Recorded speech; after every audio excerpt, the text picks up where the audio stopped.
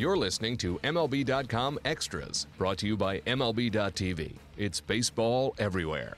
Hey everyone, Tim McMaster here along with MLB.com Braves reporter Mark Bowman as we take a look back at the 2016 Braves season and also look ahead a little bit to 2017 and, of course, a brand new ballpark. And because of the way this season has finished out, maybe some new excitement around this Braves team. Mark, let's start with 2016, though.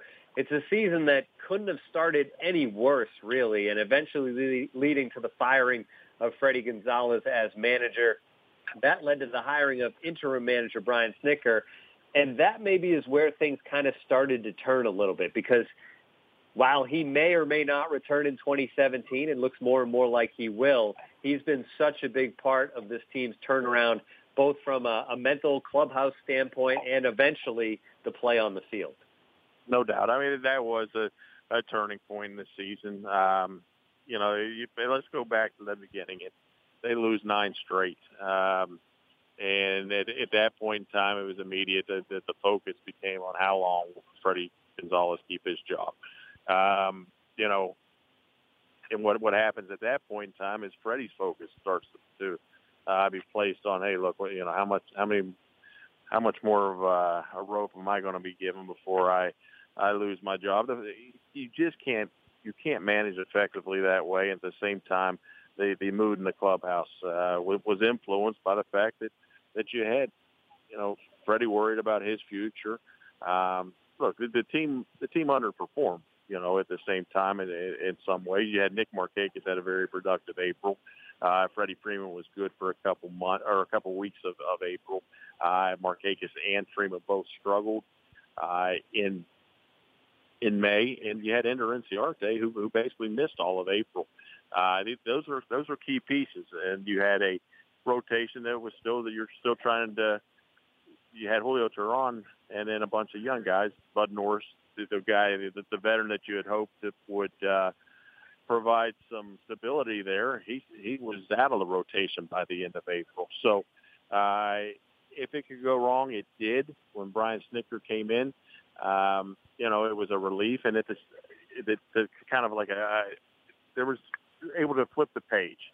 The focus was placed elsewhere, and it certainly wasn't immediate because his first 27 games of his tenure as the manager, this team wasn't much better than it had been during that stretch with Fredi. But you know what?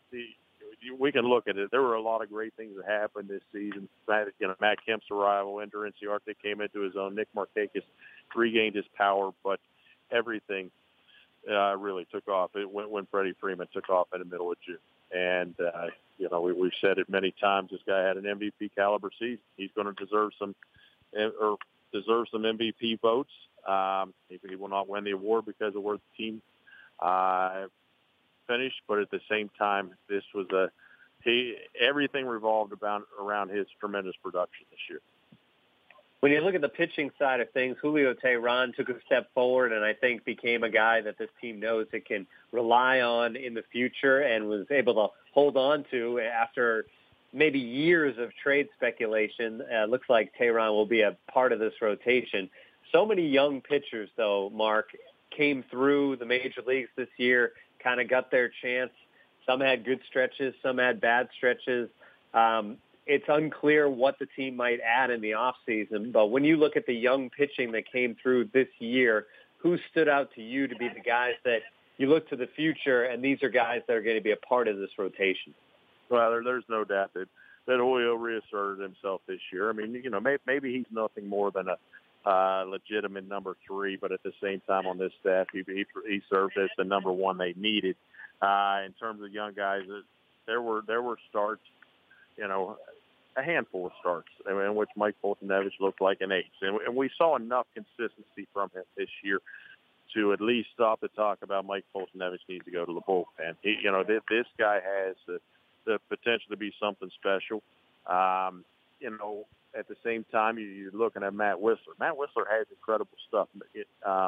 It's just Matt Wisler has to start believing in himself. His struggles combined with those of Aaron Blair's have led the club to basically enter this offseason thinking, look, we'll enter next year with Teheran, Foltynewicz, and then two veterans that they go after during the offseason. They're not going to go after a long-term fix or anything like that. They're going to go after because they don't want to block some of the other kids they have coming. But then that fifth spot's going to be a battle with Whistler, and Aaron Blair will be in that mix as well. The guy that I think I'm going to be intrigued with where he stands at the beginning of camp is Sean Newcomb. Here's one of the top pitching prospects in the game. He will come to camp with a chance to win that fifth spot. I've got a feeling they'll start him at Gwinnett, but at the same time, at some point next year, he should be in the rotation. And the focus at that point in time, will be how quickly can he get back, and you're going to start looking at the Max Freeds, the Colby Allers, and the next wave of pitchers who could be knocking on the door here within the next year or two. When you look at the youth movement, there's obviously the pitchers, Mark, but then late in the season there was a lot of talk about it, whether it was the right time or not. But the team goes with Dansby Swanson. They trade Eric Ibar away, opening up the opening in that infield to bring up Swanson. And there was some debate because maybe you don't want to bring him into a bad situation for a losing team. And what if he struggles? And then what do you do at the beginning of next year? But I think the Braves kind of knew what they were doing and knew who they had in Swanson, a confident guy who could handle all that. And he was a big part of this team's big September, and he looks very much comfortable. They kind of eased him in, it seemed. Didn't have him face the very best pitchers in the league right away, gave him nights off. But then eventually he was in the lineup night after night. And at the end of the day, the average right there at 300. Yeah, no doubt. I mean, this kid's pretty special. And I know you've got a chance to talk to him a few times, Tim. And I think that, you're not going to go ahead and call up just any talent, any prospect with a similar kind of talent who was just 1 year removed from college. I mean, they knew what Dansby's makeup was, and he's handled himself in a professional, mature, and open-minded in terms of learning. His willingness to learn has truly helped him. Here's a guy who is highly talented, all the attention's on him, but he's very humble. And then that has helped him make the veterans seem to respect him, respect his approach, and obviously you have to respect his play because he's provided a solid glove, and like you said, a bat that he's hit 300 here throughout his first 120, 130 at-bats at the big league level. And you look even at September, my concern really was, how tired is this guy going to be? Because he's never been through a professional season before. Here's a guy who was playing a couple of times a week last year at Vandy, and just never had anything like a professional season. How's he going to do in September? Well, you know what? His numbers in September have been better than Corey Seager's. Alone. So, Corey Seager's probably going to win the Rookie of the Year. Dansby Swanson had a better finish. That doesn't mean he had the better season. I'm not trying to say that. I'm just saying. But my concern about him being fatigued, he certainly put that to rest. So I think you can lock in Dansby Swanson as your starting shortstop on opening day 2017.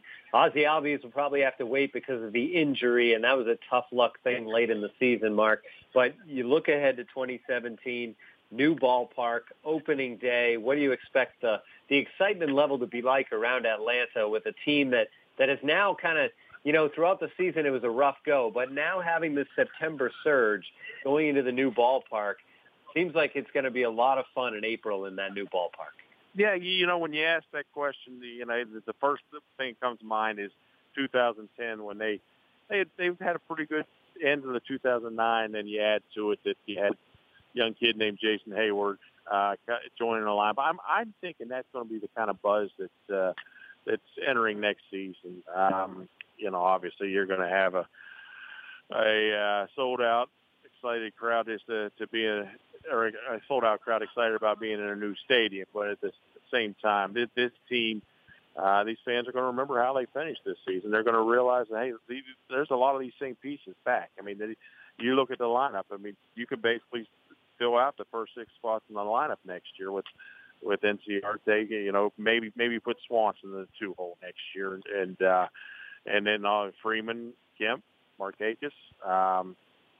and then maybe Garcia. They're going to add a catcher. They're going to be, they're going to have to learn. They'll be introduced to these two new starting pitchers the team plans to get. The bullpen will have some familiarity because you will have all these young arms that have come into their own with Ian Kroll back. Probably won't have Jim Johnson back, but at the same time, you've got Vizcaíno, Ramirez, Cabrera's, some power arms that can make a difference, or that have proven they can make a difference in the late innings. So this is going to be a team that they're very familiar with in terms of guys they've watched closely throughout this season.